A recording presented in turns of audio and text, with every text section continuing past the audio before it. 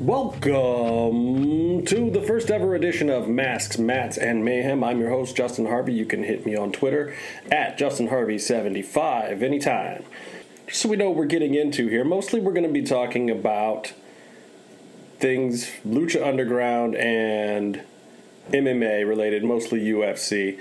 Those are two things near and dear to my heart, and two things that I think deserve the talk that they get and the chatter that they get out there, and I'm going to add my voice to the mix. So without further ado, I'm going to jump right into it and start talking a little bit about Lucha Underground. Now, there's a lot of people out there doing Lucha Underground reviews, and I won't say a lot, but there's a few people out there, and they're great at what they do, and I listen to most of them myself just to see what the opinions are out there, but opinions is definitely where I'm focused. A little less of review or telling you what happened on the show, a little more of what I think about where the show is going and what I love about it, and at times maybe even what I don't like about it or what concerns me or things I like to see. I'm definitely a fan, so please know that everything that I say, all of my opinions are just coming from the standpoint of a fan. I am not a wrestler. I am not a mixed martial artist. I don't fight. I don't wrestle. I simply enjoy these programs, and, you know, the people who compete on them are near and dear to my heart. And hopefully we gain some perspective just by talking about it a little bit. So the Lucha product overall, I want to say this. The in-ring quality of the work is phenomenal. It's through the roof. You can tell that the people who are there want to be there. They want to impress the audience. They want to impress the people watching on TV. Everything about the product, you can tell right off the bat, is made by people who care. I saw the product when it initially started airing, when I heard about the whole thing. I've worked in reality TV myself. So when I heard Mark Burnett and Robert Rodriguez were teaming up to do a show, I was interested right off the bat. And then I also have been a wrestling fan on and off for a long time. But then when I heard that they were putting together a very new and unique show, specifically for Robert Rodriguez's new network, El Rey, I was intrigued from the get-go. So I did watch some of the early episodes. I didn't go to the first season of the tapings. Good friend of mine, I did go in the first season, but not at the very beginning. Good friend of mine, Byron Turk, hit me up, and we had worked together in the past, and, you know, he knows I'm a wrestling fan. He's like, have you seen this new Lucha thing? And I was like, dude, I've seen it. I love it. It's great. He was like, well, you know, we went to a couple of tapings in there. It's amazing. It's off the hook. So you got to come with me. And he, you know, if you're in town. And I said, okay, well, great, let's do this. So I went with him and Lucha Gringo and J Ray and a couple other people, and met, you know, all the guys in the Lucha Clique and a lot of the fans who go. And that was around the time in the first season of the return of Drago. So it's definitely a little ways in, probably right in the middle of season one was the first taping I ever went to. And I was even more sold. Having seen the product on TV, I thought initially, like, man, is this going to go over with the fans? What's going to be the deal with this thing? It's kind of crazy. The Dario character at first, I didn't know what to make of, I'll be honest. I knew he was an actor, so it was a little hard. It's like, well, you know, and this shows where all of us wrestling fans have been, is that we're almost programmed that we have to see the real booker on camera. And it was never like that back in the old days. It was all gimmick, you know. But it was weird to me at first. It was like, but wait, that makes sense. Why would I want to see the real booker on camera? You know, Eric and DJ, those guys who write the show and make the show what it is, those guys aren't on-air guys, nor should they be. And rightfully so, them creating a character to portray the overlord of this whole universe is genius. And at first, I will say, it did rub me a little strange, but then as you get into it and you meet the Dario Cueto character, you really get a feel for where the show is going. And in the first season and in the early episodes, you know, they were presenting, I feel like, a little bit more of just trying to present what the product had been in Mexico and with AAA and other things, but it very, very quickly developed with some of the other talent that they brought in into what is certainly a hybrid product that I feel no one has really seen before. Some things may be reminiscent of things you've seen before. You might feel some elements of AAA or WWE or, New Japan or even ECW. And I will say, as a longtime old school ECW fan that was in the old ECW arena and saw a few shows around the country pre-WWE takeover days, that the feeling from the fans especially is very similar to what ECW had going back in the day, which is just amazing to me. And if you go to a taping, you'll see what I mean. For that smaller group of people, and it's less people than would be at those ECW shows. I mean, that venue only holds a few hundred people in Boyle Heights there. And yes, it is really in Boyle Heights for anybody who doesn't know and thinks that is just part of the storyline. No, you have to drive to Boyle Heights, park on some shady industrial streets, and you stand in line with the people, and they are real people, real Angelinos and wrestling fans. You go into that temple, and it's a whole different feeling. You know it's a TV show. The cameras are there, but it doesn't feel like that. It feels like it's the middle of the night, even though you're taping in the afternoon, and it's just an amazing feeling to be in that room, and the electricity is there. And believe you me, anytime the electricity is not there, Vampiro or Stryker or even DJ, one of the guys, will say two things to the crowd like, "Hey guys, don't sleep on us. We're still here. We got some good stuff," and the crowd will just come back to life. So big props to everybody who goes to those shows, because I think that's a big part of what's making it. But I digress. So, the Lucha product itself, at first, I just, like anybody who's going to turn it on for the first time, you're like, what is this? You've got these glossy backstage segments, these crazy camera angles. It looks like you're watching a Robert Rodriguez movie, and then all of a sudden you're in the ring, and these guys are flying around, and it's a very loose style. It's not these long drawn out setups, and there's not somebody on the mic backstage talking at you for 25 minutes or cutting some huge promo. There's no pyro. There's no Jumbotron. You got a mariachi band playing up in the stands there. And that's the stuff that makes it completely unique, and the stuff where they just said, screw it. We're going to go out on a limb here and try something completely different that no one's ever done before.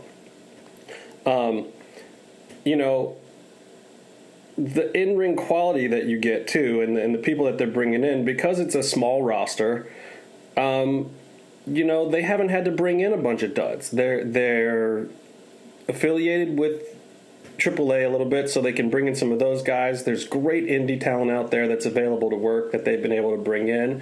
Some of who have gotten great big pushes, and being a Lucha fan, and we'll talk about this more as we go on through time, you have to be worried that some of these guys who are really independent wrestlers, who aren't under long-term contracts with Lucha for any reason, they may come and go. They may disappear. There may be some great guys that you're seeing in there now that may be gone soon, and you never know. But it doesn't mean that you shouldn't enjoy them thoroughly when you get to see them at a taping or you get to see them on the show. And, and Lucha's giving these guys the push anyway. A lot of guys are getting the push, which is, something that is very unique, I think, to this product.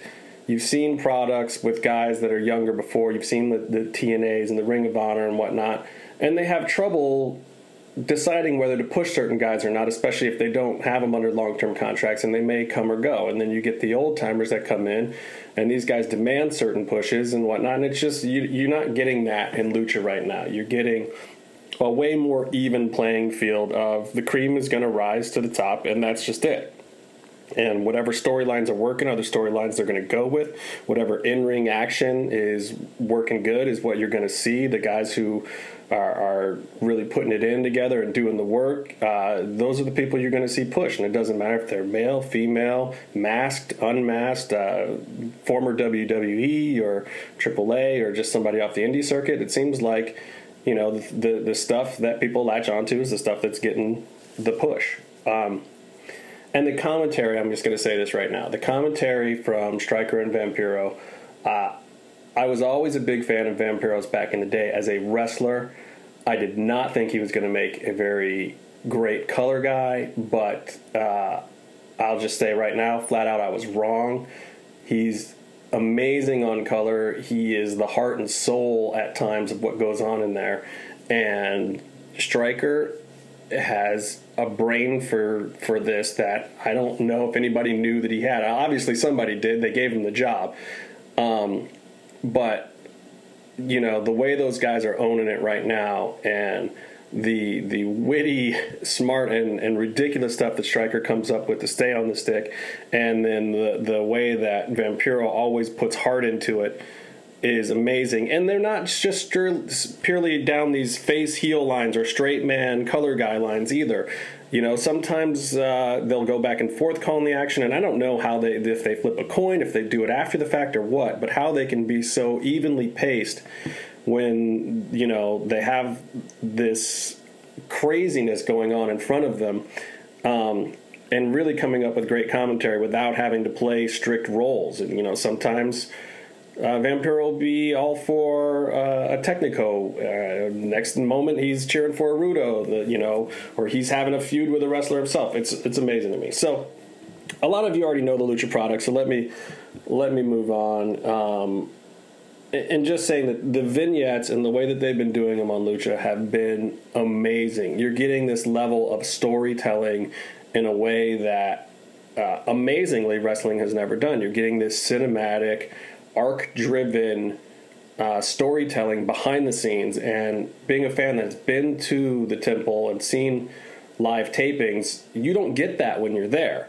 It doesn't feel like you've missed anything. You still feel like you're going to a great wrestling event, and they normally do a couple of episodes worth of matches, so you get a ton of stuff in one day of taping, and you feel like you've been to a big, almost pay-per-view level event every time you go. But then when you see it again on TV and they add in this storytelling and these elements of these vignettes, it's amazing. And the way it pushes the story forward. And this week, let's jump right into this week. So I know there's, you know, seasons worth of Lucha that have already happened that I haven't talked about. But this week, there's a segment with a vignette with Marty the Moth. And he is telling the backstory of his trust fund Moth Aztec family, and it borders on ludicrous, but at the same time, it is one of my favorite things that I've ever seen on the show. Marty is an amazing in-ring performer. He bumps like nobody. Like, honestly, he takes some of the sickest bumps I've ever seen. You know, I was in the temple, and I saw the way he landed and the way he was selling stuff and the way he was bumping, you know, a foot away from me, and I was just really impressed. And I've been to a lot of wrestling matches, and you don't always see that. You don't see a guy putting over the other guys like what Marty's doing. But on top of that, on top of the fact that he can sell for anybody and he bumps like nobody's business, he's actually a really good performer backstage and in front of the camera, an actor, let's say. Even though I question at times how much of it's even an act, because it's hard to be that creepy unless there's some touch of that inside you somewhere. But this Marty the Moth segment, he's sitting down, he's reading this book, and he's talking about how, you know, they've got this long history of Mariposa and their moth tribe, their Aztec moth tribe. And then you get to the end of it, and after you see him rubbing his face on co-eds or whatever that was, which was equally hilarious, you get to this point where he's staring at a blank book. And one of the fun things I wanted to do this podcast for was because nobody's talking about the theories. You know, DeJoseph and his staff, these guys, they're writing this great stuff. And, you know, when you have great science fiction and fantasy and even this in wrestling or lucha, it's fun to think, okay, what are the writers going to do next? Just like somebody does with The Walking Dead. Like, where's it going? And this brought up a big question. Is the book blank because Marty and Mariposa can still write their own chapter of the Aztec Moth Tribe story, or is it blank because Marty's just freaking delusional? And I'd love to know what anybody else's theories are on this thing. Personally, I think it's because Marty is flat out nuts. I know J-Man and Urban talked on their show about how maybe it's because he has a future that is yet to be written. I don't know, but I love it, and I can't believe that, this frivolous, fun little vignette segment has actually made me care about Marty and Mariposa's history and them creating their own Aztec tribe, or if this is supposed to be one of the 7 tribes, which I'm pretty sure it's not. But it'd be interesting to see as the tribal warfare and the whole bigger backstory behind Lucha Underground starts to unfold, if Marty can really interject himself, or if he's just delusional and as everyone else is playing out the real ancestral Azteca battles, if Marty is just in there trying to insert himself with ridiculousness that has no place, and Dario just is amused by it, so he lets him do it. I don't know. I just think that it's worth talking about, and that's exciting to me. If you can write a backstage segment that's worth talking about, that has the fans tweeting about it, and the people who I know watch Lucha Underground are still talking about that segment, with everything that went on this week, talking about a backstage segment. And going from that to the in-ring, I really liked Mariposa this week. I liked what they did with her. I don't know if I'm thrilled about what's happened with Sexy Star.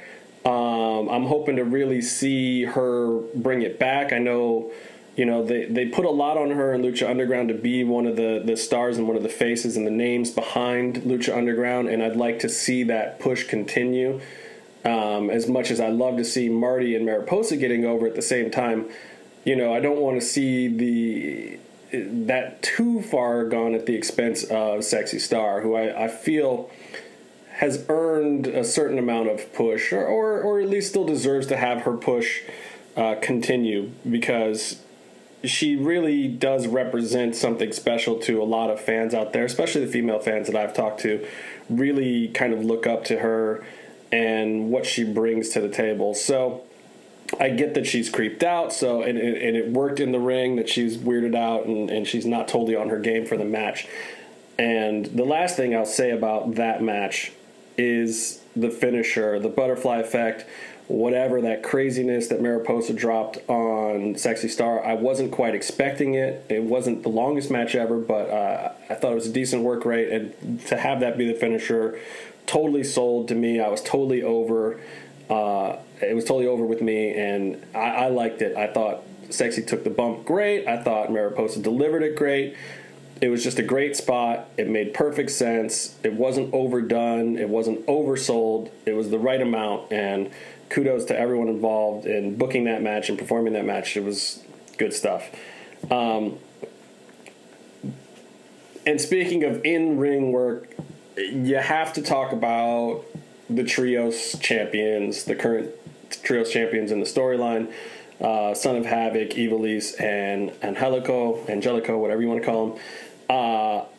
Just amazing. There's so many spots that I don't even need to address, but I love the I call it the stairway to hell, where Son of Havoc is jumping down Disciples into the ring. Just amazing to me. The finishers, the planchas, everything just spot on about what those guys are doing. Good things can't last forever, so I don't know how long of a run these guys will get together, if they'll all stay healthy, if one of them has got more indie obligations, this, that, or the other thing. But I will say this. For every minute that Trios tag team is on television, I'm going to enjoy it like it's the last time I'm ever going to see them wrestle, because they're just something special about them. They have a great chemistry going on. It was very unexpected when they first got them together in season 1. And I'm glad to see that it's a storyline that's continued, because I know a lot of us fans were worried that they were going to break them up and we're just going to see a lot more singles action from them and whatnot. But I think together they're great. And kudos to Ivelisse, too, who went out there and performed last season, even with injuries, and just kept selling it. And the storyline got over really great with all of us fans. And I don't know that those guys would have gotten over without it. I think that it was the right gimmick, the right time. and it really works for them. So we'll see how far it goes. I feel like Ivelisse, she'll be fine no matter what. She's got some feuds that she can have. She's easy to feud with other people, and she's gotten over enough. I really hope that Angelico especially finds a way to stay at the top of the card if the trios ever do break up. I feel like Son of Havoc is definitely going to have his feuds and be able to stay really close to the top of the card. But Angelico, I don't want to see him like doing, dumb jobber matches or just being thrown into battle royal situations or 5-on-5s or something down the line. I really hope that he can stick around and really keep getting this kind of push.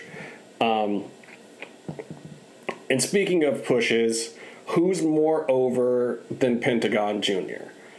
And this is one of the things I on the first podcast that I just really want to talk about. Pentagon Jr. is over in Lucha Underground on this level, like, a Stone Cold or a Rock at a certain point. And I think it was as unexpected as it was for like a Stone Cold or The Rock. It wasn't because he was cutting great promos. Because, and it's honestly surprising because, all his promos are in Spanish and he wasn't really cutting a whole lot of them at the beginning, but the arm breaking thing, whoever came up with that and let it go the way it did and really built it through the first season, that was genius. And there was something about it, and the fact that it just started off so small, when he would just, he'd come in, have a quick match, break somebody's arm. That was it.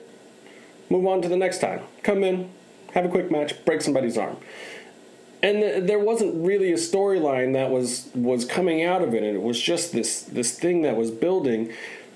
And the fans, by the first time I went, which was I think maybe the third time that he had done something like that, and then and Vamp's reaction too, Vampiro, the way Vampiro sold it, and the reactions to it, and how crazy he was, and him, scaring Melissa Santos and these other things, just got him so over with the crowd. And it wasn't because the crowd cared if he was Technico or Rudo, babyface or heel, whatever. They just liked the development. You got a guy with a cool look, vicious persona, and he was doing something totally unique. He wasn't, having these crazy matches like, Drago was having and Aerostar and these guys were having at the time. He wasn't jumping off the rafters or anything. He was just selling his gimmick the way that you could tell he in his mind always thought it should be. He's just selling it.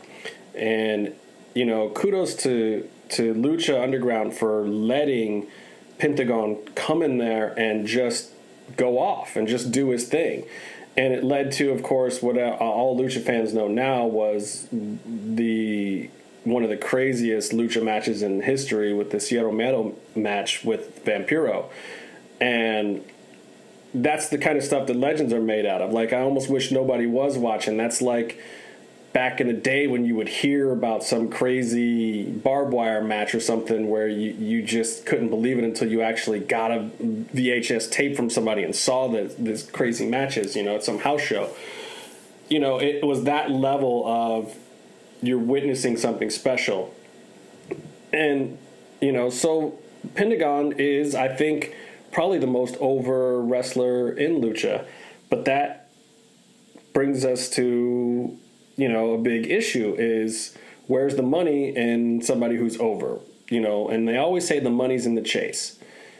Given Puma was, a prestige champion, a technical kind of champion in the first season, and he was very over because of it. But I don't think you could do that with Pentagon. You can't put the belt on a Pentagon and just let him reign, because then he's going to turn into a monster. There's nothing else for him to do. And because he's kind of this tweener persona of he's clearly Rudo, but at the same time the fans love him, it's going to be hard to find a way to keep his push going the right way. The fans seem like they're going to stay clearly behind him. But then that brings me to this week. with your new champion, the monster, Matanza Cueto. And boy, I'll tell you, it was hard to watch Pentagon, a character that, the real Lucha fans all love. It was really hard to watch him get squashed. And, as a fan, I have to say, it's concerning. But maybe that's a good thing. I mean, maybe that's exactly what DJ and the gang are going for. They want you to be concerned about your favorite. You don't want to feel like Pentagon's the one that's invincible. You want to feel like there's a challenge, like that he's going to have to find some new way to beat this monster. But at the same time, and I know Lucha fans are wary of being critical of the product, but at the same time, you see a guy like Matanza, who I think is actually a really good wrestler, and I won't break kayfabe and talk about who he is outside of the character, but I think he's a good wrestler. I like that he's been brought in for this. It's a really big push, considering the character that he's come into and being the boss's brother and whatnot, and this huge monster. But it's concerning. We've seen monsters in other promotions. You know what a monster run means. I mean, is this going to be Bill Goldberg? Are we going to see this guy, just with the belt already in hand, just thrash everybody in the whole promotion for weeks and weeks and weeks on end? Does he have a weakness? Is Dario his weakness? Where's the storyline go? And as a fan, I'm always concerned when I see a monster. And those guys that are physically more imposing than everyone else, they have a gimmick that's more imposing than a lot of other people. I think they've done a great job with guys like Cage, and they've kept him, being this machine that can destroy everyone, but they've put him in matches where you get to see his awesome work rate. He's got some vulnerabilities. There's the right kind of swerves going on, so he's not this thing that you think no one can beat, which is, I guess, to his detriment at times for Cage, but for Matanza, it worries me. I mean, he's not going to be doing much of his talking. It's going to be Dario, and if any at all. And he's already just obliterated the icon, is what I think I'll call him, the icon of Lucha Underground in Pentagon Jr. So, without getting any spoilers or anything out there, I know a lot of people who have been to tapings and whatnot know a little bit of where some of this might be going, but at the same time, I just wonder, wow, was that too soon? Great match to watch. Love the show. Love the ending. Had me wanting more. I tweeted out the worst thing about Lucha Underground is having to wait 167 hours till the next episode airs. And that is so true after seeing something like that. Seeing it play out and wondering, God, how do they push these guys now? Where does this feud go now when Matanza has really just crushed the icon of Lucha Underground? And I think that's something we'll talk about more in the future, depending on how this Matanza championship reign plays out. Is Katrina going to get involved? Where's Mil Muertes fit into all this? And if you're looking at the top of the ladder, I guess really what you're looking at, the top of the card is Matanza, Pentagon Jr., and Mil Muertes. And maybe a few other guys can work their way in there, and hopefully let's see a Brian Cage or a Morrison work their way in there, and it'll be interesting. But that's one of my concerns, and I love the Lucha product, but at the same time, I'm not afraid to be critical of certain aspects, and more than critical, just questioning it as a fan, and I hope the other fans out there are questioning these things too, because it means that you care. It means that you're interested in the product and where it's going, and hopefully it's exciting. I know the ratings are moving up. Hopefully more eyeballs are coming to the program, and I hope as they come to the program, the monster push for Matanza isn't something that slows down the fans' respect for the product at all. Because I know sometimes these things are necessary, and I think there has to be an element of the chase, like I said, for Pentagon. To be the exciting character that he is, he has to be on the quest to get that thing, and we need to see, will he slip more into darkness to get it, or is he gonna do more of a face turn to try to get to the front? Is he gonna collect allies? Is he going to, just beat his head against the wall trying to beat this Matanza and get his opportunities from Dario when there's just nothing there that he can do to win. So I'm excited to see where that goes, and I hope that Lucha knows that Pentagon is the breakout star at this point. I mean, you've got your Prince Puma, and you've got some of these other guys, and obviously with Rey coming in now, you've got some huge stars there, but at the same time, Pentagon feels like the star that the Believers and the Lucha Clique and the Bala Club and the guys who are coming to all these tapings, he is the star that they want, and they want to see big storylines and big things happen too. And obviously, people want to see him wear the strap at some point in time. So the question remains, will Lucha Underground give the fans that satisfaction, or is it better for them to drag the fans along, always wanting it and always just being slightly out of reach, like, some sitcom relationship from the 80s with, on Cheers or something, where they're always just so close to doing it and then they never do it, because if they did, you'd stop watching. So I don't know what the answer is. I have the question. I have no answer. That's my biggest question. What do you do with a tweener Pentagon that's more over than anyone in Lucha, and what do you do with Matanza now that you've created this monster? Can this monster be contained? The match I didn't mention that I'll talk about right now is Taya and Johnny Morrison, or Johnny Mundo, whatever you want to call him. I am going to publicly question right now what is going on with Taya. I want to know. That first match with her and Cage was so amazing, and it surprised me. I was not at the taping where that match happened, but I had heard from some people like, oh, you're going to be impressed, man. You're going to be impressed when you see this girl. And I was like, okay, well, I know she's been around, and, I've heard that she's got really good training, and, I can't wait to see it. And then I saw the actual match with her and Cage, which I believe aired a couple weeks ago or last week. Amazing. I was blown away. The work rate was ridiculous. It was insane. And I know this week you had the run-in and the Morrison being afraid thing, and that worked. I just hope that, I hope that she doesn't turn into a valet or something like that. I want to see her wrestle. I want to see her continue to get a push, and I want to see her get a push from the in-ring work that she's obviously capable of after watching that match with her and Cage. I just want to see that. She put in some good work this week. So did Morrison for the 3.5 seconds he's in there.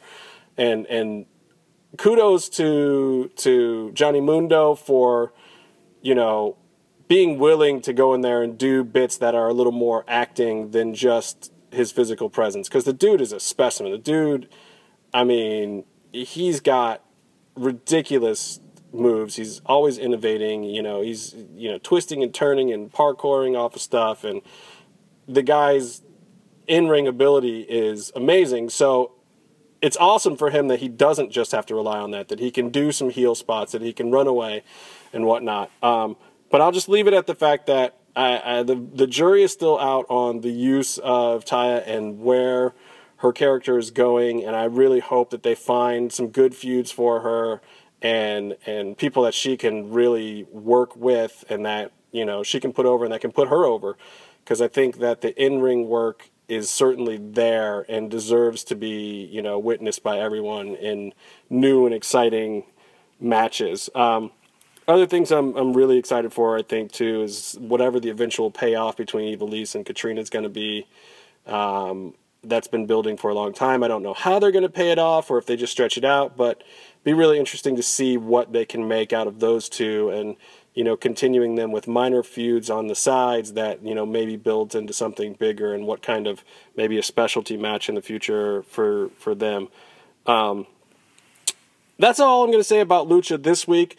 I will say that next podcast, I really want to talk about, will there ever be a champion, the big champion, the main belt champion that is a non-masked character in Lucha Underground? It's something I'm going to talk about next week. But now I want to switch gears a little bit, and this might be strange for some people that, are more MMA fans or more lucha fans or wrestling fans. I'm going to talk about MMA.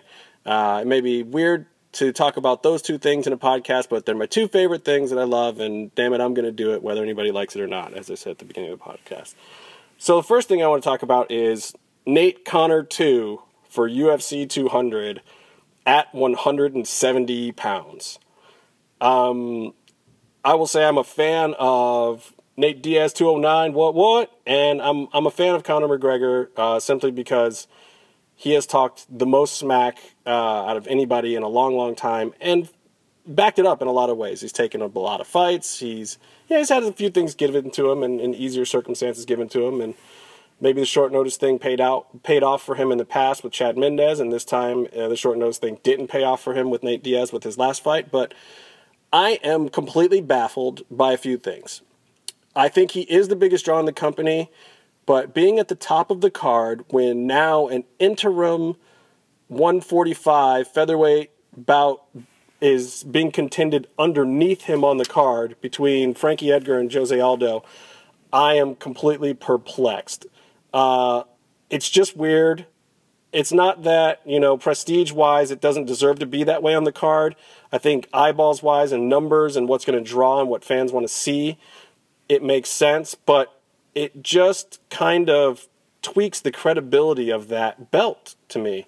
I don't even mind Jose and Frankie fighting for an interim belt. I said a few months ago that that's what I thought should happen while Conor is sorting out this other stuff, and then they can either strip Conor or he can relinquish the belt or he can go down and fight for it. Whatever, doesn't matter. Let those two fight. Let them have an interim belt. But the fact that it's now on the same card at UFC 200, I find to be strange. I feel like there's something bigger at play, and I feel like the only way Conor goes back down to fight one of those two for that belt or to unify is if he loses to Nate Diaz. I feel like the reason why this fight is staying at 170 pounds is that because there's something else at play. Either Conor's going to fight a GSP or Robbie Lawler or somebody else. I think there's bigger names and bigger money in those higher weights. And I think that that's part of where the UFC is turning now, to these specialty fights and to these things that people are latching onto because they're interested in them, and it's not just about the prestige of titles or best versus the best. It's most exciting conceptually versus most exciting conceptually. I think the fight with Nate proved that to a lot of people, that the casual fans, and they want to see some smack talking, they want to see some heat, they want to see some guys who are personalities, who have some character, and they want to see a little bit of that out of ring, out of octagon work, similar to professional wrestling in a certain regards, but obviously with a different level of stakes, being that it's not written and you can't control the outcomes. Because believe you me, if you could control the outcomes, I don't care what anybody says, there was no fix-in on that Nate Diaz-Conor McGregor fight. Those guys were swinging hard. They were swinging for the fences with serious malice towards one another. And I don't think it was in the UFC's best interest for Nate to win that fight that way. That's not a finish that you would have booked if MMA was rigged. But at the same time, because of that, I think, they're just going to run it back and see what happens this time and maybe get the results they were hoping for to set up a big fight for UFC 200. I think that the GSP being there in the audience says a lot. He's not a guy that just shows up randomly at events that anyone knows of. And yes, he was planning on coming to that event for a while, it seems, but I think, obviously, to me, if Conor had won that, there may have been a call out from GSP, or at least some talk afterwards to the press and the media about a GSP Conor fight for UFC 200. That obviously did not happen, but that doesn't mean it couldn't still happen. It could be the thing that headlines a stadium somewhere. It could be the thing that brings GSP back to the sport, which is another big, big money name. And at the end of the day, keep in mind, UFC does not call itself a league. They are not a mixed martial arts league. They call themselves a fight promotion. They are promoters, which means they are in the business to make fights that they can hype up to get people to watch. They want to pop a pay-per-view number. They want to keep their partners at Fox happy. They want to sell ads. They're creating television programming, and they are promoting. They are not a league. They are not team owners. It's completely unique to this sport that they have all these fighters under their contract, and yet they're the promoter and not a league. I don't know if that's a problem with the sport or not, but I think people lose sight of that at times. Dana White is a promoter, and kudos to him. He's one of the best promoters we've ever seen. He will be remembered for a long, long time in sports because of it. I mean, in 20 years, he's basically created a whole sport, a sport that existed before him, but it was fledgling and it wasn't doing so hot, and it was taking a lot of crap, and he helped bolster it, and and the reality show did too, and it's come a long way. But at the same time, he's a promoter. So I'm looking at UFC 200, and I'm just a little bit baffled. There's some other great fights on that card. I mean, I love the Aldo Edgar fight. I just don't know about it being underneath it. Kane versus Travis Brown. That's an amazing fight to have, especially considering it could headline a Fox Sports card or even a big Fox card. And, it's going to be one of the preliminary fights. Even if it's on the main card, it'll probably be the first fight on the main card with these other fights. I even like Sage Northcutt being on there. And I'll say this, Sage has taken a lot of abuse in the media. I think that he is the right idea for the UFC. I think that we need to be following more of these young guys, more of these up-and-comers. I like seeing the sport develop. I like that he got his push on Fight Pass primarily to start. And then, you push him up the ladder, and it didn't work out great for him, but that's okay. Because people lose in the UFC. It's fine. I don't think a loss means what it used to mean. I think a loss means, hey, that guy that you like, that you saw coming up, now you know that he's got some weaknesses and you want to see what he can do with it and how he can develop more and if he can overcome it. Same with PBZ, Paige Van Zandt. When she's done with her time twirling around on Dancing with the Stars, I'm excited to see her come back and do these things. And again, this is because these are fight promoters. This is not just a league. Within UFC, there are levels. And I know everyone wants UFC to be the elite of the elite, and I think at the top of the card, it should be. Those main events, those pay-per-view people, they should be well-established. But there's nothing wrong with these kind of fighters on the prelims, the undercards. Bring me the best 3-0 fighter out there or 4-1 fighters out there. The UFC is its own minor leagues at this point, and there's no reason why those people should have to be at Bellator or somewhere else. They can be part of the UFC roster. I will watch them on those shows. I am interested in their storylines. I am interested in the coverage of their storylines. I want to see more of that in the UFC in general. I want to know who these mid-card and low-card guys are. Give me good packages on them. Give me good stories. Give me internet content on Fight Pass. And let's prop up, people get mad at Sage for what he's making. I say Sage isn't the problem. The problem is there's not more Sages. Let's get more guys like that in the UFC. And they're there already. Let's talk about them. Let's get some Aljamain Sterling coverage. Let's find out who these guys are. They're coming up. They've got good characters. They can talk a little bit, and they can fight. And they're serious guys. Sage, for whatever he is lacking in the ring, or however fast he tapped out of that fight or whatever, is still a lifelong martial artist. The kid is not playing around, Maybe he's got some holes in his game. Maybe he's got some things he needs to work on. But let's face it, he's not off the street. He's still a professional fighter. And he's been professional fighter level quality athlete most of his life. So, let's see more of these guys.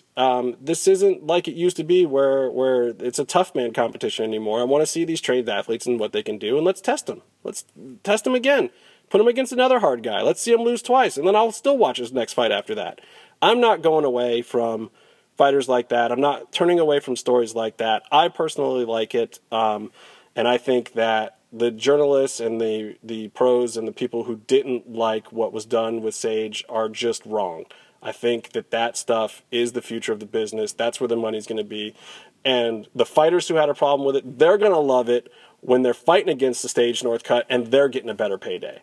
when these characters and these names that are being built up from the ground up when they're young and new are against them, and Conor McGregor too, everyone's going to benefit from these guys. Nate Diaz is benefiting from it right now. He was around for a lot longer than Conor was. He put in his time. He did everything he could do, and he got to the point where all he could do is complain about it.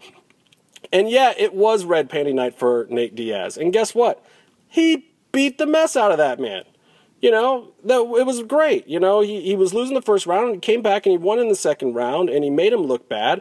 And kudos to him because he is the guy that's been there longer. And, you know, but it's great. It's great that he had a Conor McGregor to fight. We need more of those guys, and the only way to do that is to make them. They made Conor a long time ago, and Conor kind of took the ball and ran with it. We need more fighters that'll run with it like that. So that brings me to the last thing I'm going to talk about this week, and that's Jon Jones versus the Albuquerque Police Department and what in the world is going on there. Amazing, ridiculous, out of control. I don't even know what to say on so many fronts. First of all, I believe a certain amount of Jon Jones' story. Not because of Jon Jones, not because he hasn't done some things to warrant some criticism. He certainly has. But at the same time, I have a lot of friends who are police, and I've been on both sides of it. I've ridden with police for shows that I've worked on personally, and I know how certain things go. Jon Jones' biggest mistake was being in that particular motor vehicle. I'm here to tell you that if you're a police officer and you see that motor vehicle coming down the street, regardless of who's in it, not necessarily profiling because of race or age or anything else, you're profiling that vehicle. In a place like Albuquerque, New Mexico, you see that white, what I think is a Corvette or something, you see that vehicle, you hear that engine, and immediately you're thinking, okay, I'm going to keep an eye on this guy. I'm going to see if he does anything wrong. A, I know he's got money. B, if he's in a car like that, what's the point? I mean, the worst thing you could do if you want to stay off the radar is have a nice car, especially a performance vehicle. And that was Jon's biggest mistake. You know, when he got into all the other trouble, man, drive a Taurus, drive a SUV, something else. If not, getting a driver. I get that going back and forth to 2-a-days, you know, to the gym and having a driver is a pain in the butt, especially if you're doing night sessions. But at the same time, man, that car is just going to bring eyeballs in a town like Albuquerque, New Mexico. That's just all that's to it. And, you know, then the reaction, honestly, I was fine with Jon's reaction up to a certain point. I love that if you're going to be that guy, you're one of the baddest dudes on the planet, you do have money. If that can't be the guy that speaks his mind, then what are the rest of us all fighting for? Why is anybody else trying to climb up the ladder? You know, there is something to be said for privilege and the rights of privilege. And, man, you get to a certain point in life, maybe you should be the guy that can say something. But telling the cop that he was a liar, one thing. Calling him names and starting to call him a pig and whatnot, and that's where I was kind of like, ooh, that's across the line. You know, I have a certain respect for certain law enforcement officers, and I have a certain distaste for what some other ones have done. But at the same time, I don't have their job. I don't know their stresses. And that kind of insult, when they're in the line of doing their work, regardless of whether their work was justified or not, I think just crosses a line. And that's problematic for Jon, because the sympathy from a lot of people is going to be gone right there. That's where, you know, the second he drops the pig comment on him, the sympathy from a lot of people is out the window. Being mad, being upset if you think it's a wrongful ticket is one thing, but you got to be careful with your words. You are a public figure. He asked the cop if he was recording, so he knew it was being recorded at that point in time, which makes it even bigger of a mistake that is against all of the media training that any type of celebrity, whether they're an athlete or actor or just any public persona, you know better. You know something is being recorded, and maybe he does need anger management, because that is the point where you can talk all the smack you want. You can say every dirty word in the book. You have a fundamental right to free speech. But at the same time, the rest of us in America, the rest of us have a right to judge you on that free speech as well. And you're going to be judged when you are recorded saying something like that to a police officer, regardless of how wrong they were. It was a mistake. That was the biggest mistake there. That car, driving that vehicle. John, get a driver, drive an SUV, get a caravan, whatever, get a minivan, get out of the white sports car, and, you know, please do something to make reparations to the police department so that your public image can not be sullied going into this match with Cormier. Because I really like the fact that somehow everyone healed out Cormier, even though seems like a wonderful guy, but, you know, and Jon Jones was getting this big face push out of nowhere, because I think to a lot of people, Jon Jones is more realistic. We're Jon Jones. We make mistakes. We want our heroes to have a certain type of vulnerability that we all share. Jon Jones obviously has that and maybe more vulnerabilities, but it's nice for people to see, and I think people like him as a realistic hero. They want to see him come back, they want to see him do well, and they want to know that they can do well in life too because they have their flaws. That's what Jon Jones represents. I think that's why people were booing Cormier. None of us are going to be Olympians. None of us are going to be Daniel Cormier. None of us are going to wear the suits and be on Fox every week and be eloquent with our words like that. And it makes him a heel, not because he's bad. DC, if you don't know why you are getting healed out or becoming the bad guy, the reason is because you're better than us. Nobody wants to be rooting for the guy that they know is better than them, especially if he's saying I'm better than all of you. That makes a heel. We all know it. It's something that's worked in wrestling forever. He doesn't get it because he's not playing a character. It's his real life. He really is an Olympian. He really is this high-level athlete who trains every day, who takes care of himself, who tries to eat right, who says the right things, who tries to do right by his family, who does right by his training partners, has all this loyalty. This is the problem. Jon Jones isn't that dude. Everyone else is like, man, if I was that young and I was the youngest UFC champion, I'd lose my mind. I'd be at parties every week. I'd be out, you know, in the club, FaceTime. So this is the deal. I hope this is it, man. There's only a few more chances left for Jon Jones. He's got to get through that fight. He's got to get there. And honestly, the more this out-of-ring stuff happens, the more I got to say the odds come up in Daniel's favor. And I believe that DC is working on some things. We'll see if he can pull them off in the ring. But Jon Jones is a beast. Jon Jones still has not been tested for real in that ring. We'll see if DC can really do it this time.